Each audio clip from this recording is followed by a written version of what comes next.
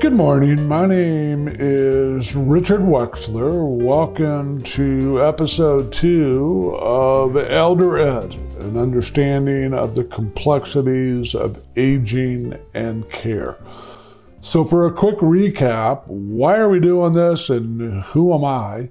About 18 years ago, my wife and I, living the quote-unquote normal life, married later, 2 small kids, get 3 phone calls, wind up taking care of 3 of our parents, and by the time we're done, we're taking care of all 4 of our parents on an unbelievable journey that lasted 14 years. So started a company that I call Points of Life many, many years ago. Have educated thousands of people about these complexities and wanted to start this podcast to achieve a goal of education, to make aging and care easier for the aging person, the person that's getting older, and all of those around that individual. We also want to assist the elder care industry in really getting a better understanding of aging and care. And we feel that's going to help the average person out there, and it's going to certainly benefit the industry. Our format, again, will be with you weekly. We're also going to set up an email, which I'm going to tell you about later, where you folks can make comments, give us suggestions, and ask questions about this issue. So, as we talked about in our first episode, whether we like it or not, we're an aging nation. We have approximately 109 million people per the AARP that are 50 and older. And that number obviously is growing. This issue is complex. This issue is broad. So how are we going to address this? I mean, you're going to hear me talking about this. We're going to start bringing on a guest or multiple guests in the weeks to come to talk about all aspects of this issue, which I'm going to outline in a minute. But, we'll be looking at these issues as the way that typical average person that lives in this country should. What information, what education does that individual need to better understand these issues as they age? What is the elder care industry currently doing to really understand this issue of aging, this issue of care, and how it affects the average person out there and those around that individual? And how is the elder care industry currently communicating all these issues to those people?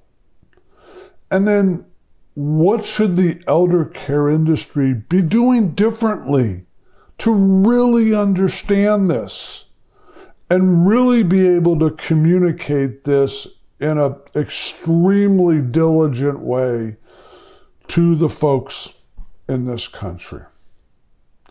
And what should that average individual be doing with this education?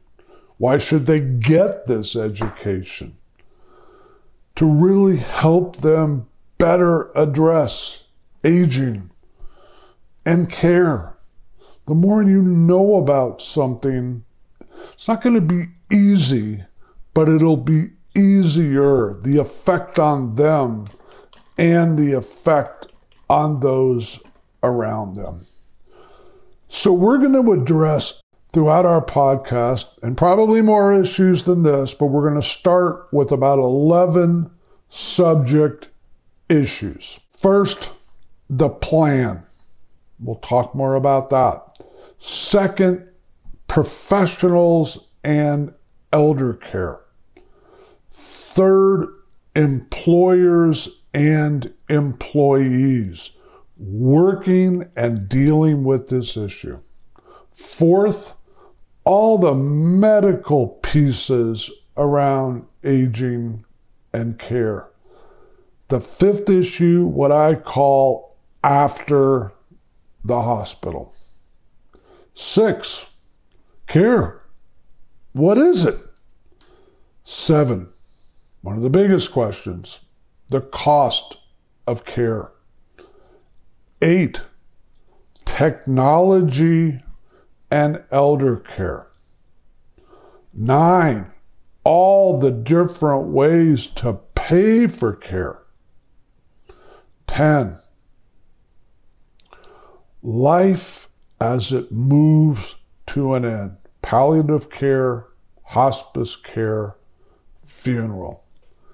And then issue number 11, what I call still living. And as I said, there are probably going to be more issues. Some of those may come from the emails that you folks send us. And we're going to talk for a few minutes about these different 11 areas and who you are. And your age may determine how you look at this, and do you look at it differently. I've mentioned I've done a lot of education, both in person, online, through Zoom, etc. I one time had a meeting where I had one person in my audience that was 16 and another person in my audience that was 106. And I've had all the ages in between. Is this important to a 16-year-old? Yes. Grandma who's 85, something happens to her. That 16-year-old's parents who are, let's say, in their 50s, start altering their life to take care of grandma. That goes right down the chain to grandchildren, whether they're in their 30s, their 20s, their teens, whomever it may be. So do we need to educate people that young? Yes, we do. If you heard me talking in episode 1, I got married later, had kids later. My kids were 11 and 7 years old when this 14-year journey started, taking care of all 4 of our parents. I want people to think about who's in their life. Do they have a mom? Again, irrespective of age, do they have a mom? Do they have a dad? Do they have in-laws? Do they have grandparents? Do they have great-grandparents? Do they have a close aunt or uncle? How many of these people are over 50? And hopefully they're doing fantastic. Will that always be the case? Unfortunately, probably not. As we age, stuff, whatever stuff may be, just happens. So what I'd like to do now is kind of go back and talk a little bit more about these 11 subject matters. First, the plan. I hate to say it, but in all the time I've been educating people, about 99% of the people I've worked with don't have a plan. They've never talked about this. The subject is not fun. I get it. They'd rather talk about almost anything. And those 99%, and I can back up these numbers, deal with this in crisis. That was my wife and me. I've been telling people for all these years, don't follow my example. Get ahead of it. That's going to be a huge area that we talk about. And one of the subsections within the plan is what I call the family conversation. What is it? How do we start it? Who's involved in it? We're going to go through all of that. Second, professionals and elder care. You may have heard me talk about on episode 1, a lot of people that think, that are in the periphery of elder care. I'm not involved in elder care. Yes, you are. Are you a financial planner? Are you a estate planner? Are you a CPA? Are you an insurance broker? All of these people, whether they realize it or not, are involved in elder care. We're going to talk in a few minutes about the cost of care. It's really expensive. So starting with that financial planner and the financial plan and making sure that we start saving not only for retirement, but what's going to happen if stuff happens. Area number 3, employers and employees. That's where I was in the corporate world when all this happened 18 years ago. One of the first things I did was go to my company's website to see what did they offer to help their employee. What I found? Zip. Nothing. There was nothing to help. I was on my own. In all the years I've been doing this and all the employers that I've educated, big number again, I would say that 98% of companies out there do not have anything to help their employees with this issue, especially if they're the employees that are helping or taking care of someone in their family and trying to balance that work-life scenario. Item number 4, the medical pieces. We need to do a better job of helping the people at your local doctor's office, the nurses, the doctors, the staff, understand aging and care and its effect on all their patients. It's sad to say most don't. And then if you move to a hospital, nurses, case managers, social workers, discharge planners, I've worked with a lot of them. And unfortunately, they don't really get it. So we're really going to do a deep dive from an educational standpoint into that issue. Number 5, what I call after the hospital. 85-year-old mom fell. She broke her hip. She got through surgery. Anesthesia hopefully didn't have a bad effect on her. Now what? Where's she going? What are the options? And do the people in the hospitals, as I was just talking about, really understand the options for grandma when she's discharged? We're going to make sure that hospitals really understand this. That communication between the hospital and the person they're discharging and their family needs to be robust. Number 6, care. What's care? What is that 4-letter word? What does it mean? Is it the actual physical care? Does care encompass other stuff like going online and looking for resources? Yes. And so we're going to define care. What is it? Where is it? Who provides it? How does it work? It's a big issue.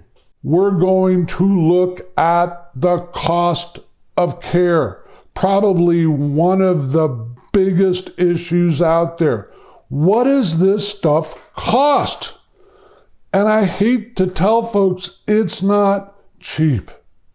And all it's going to do is get more expensive.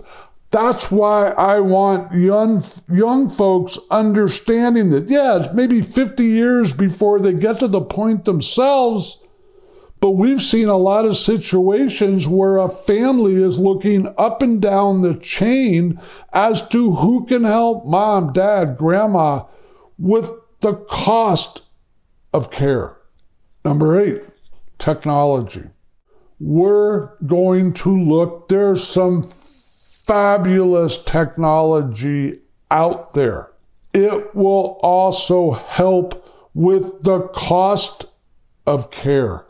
We're going to do a deep dive into this area and look and see what is out there that could be advantageous for that individual in your life. We're going to look at all the ways to pay for care. What's really sad, when I ask someone in the elder care industry to tell me all the different ways to pay for care, they may tell me 3-4 ways.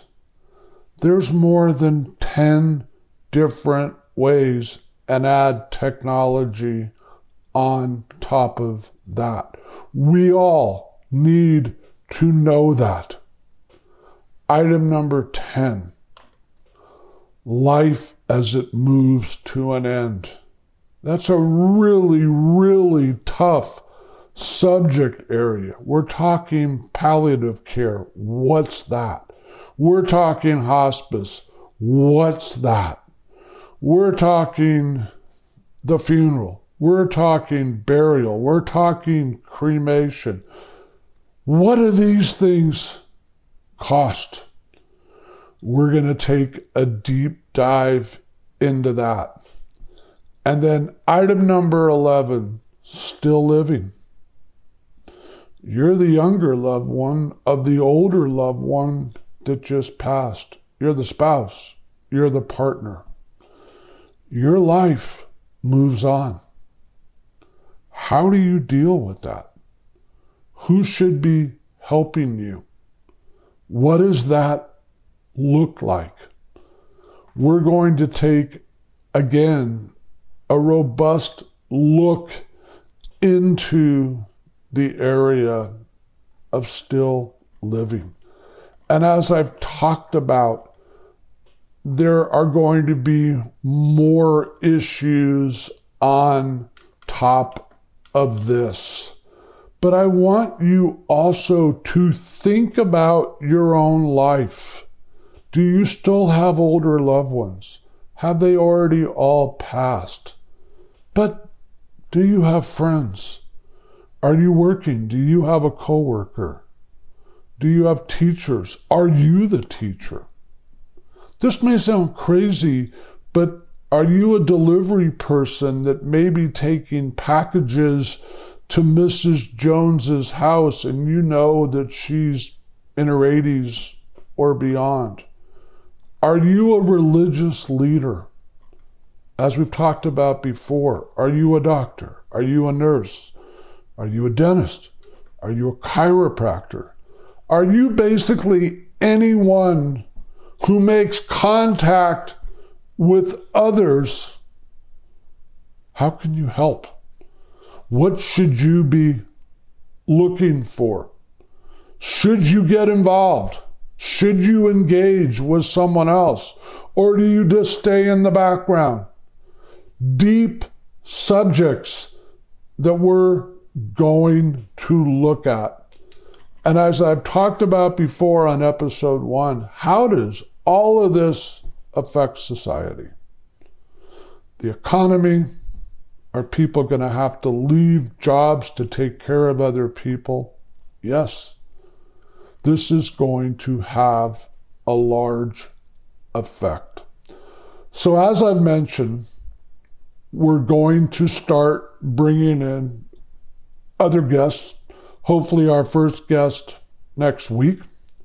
We're going to start with the first subject area, planning, the plan. I also want to mention and give you the email that I was talking about so you can send comments, questions, suggestions, etc. We will look at them all. We will address those at the latter part of each episode. The address is, you have a pen? eldered2023@gmail.com. That's ELDERED2023@gmail.com. Please send us an email. Please ask us the questions. Are you already caring for someone? Are you concerned about caring for someone? Are you thinking about this could happen to you down the line? Are you working and concerned about how am I going to balance my job and take care of mom, dad, grandmother, whomever it may be? Once again, my name is Richard Wexler. This is Elder Ed, understanding the complexities of aging and care. And until we speak again, have an awesome day.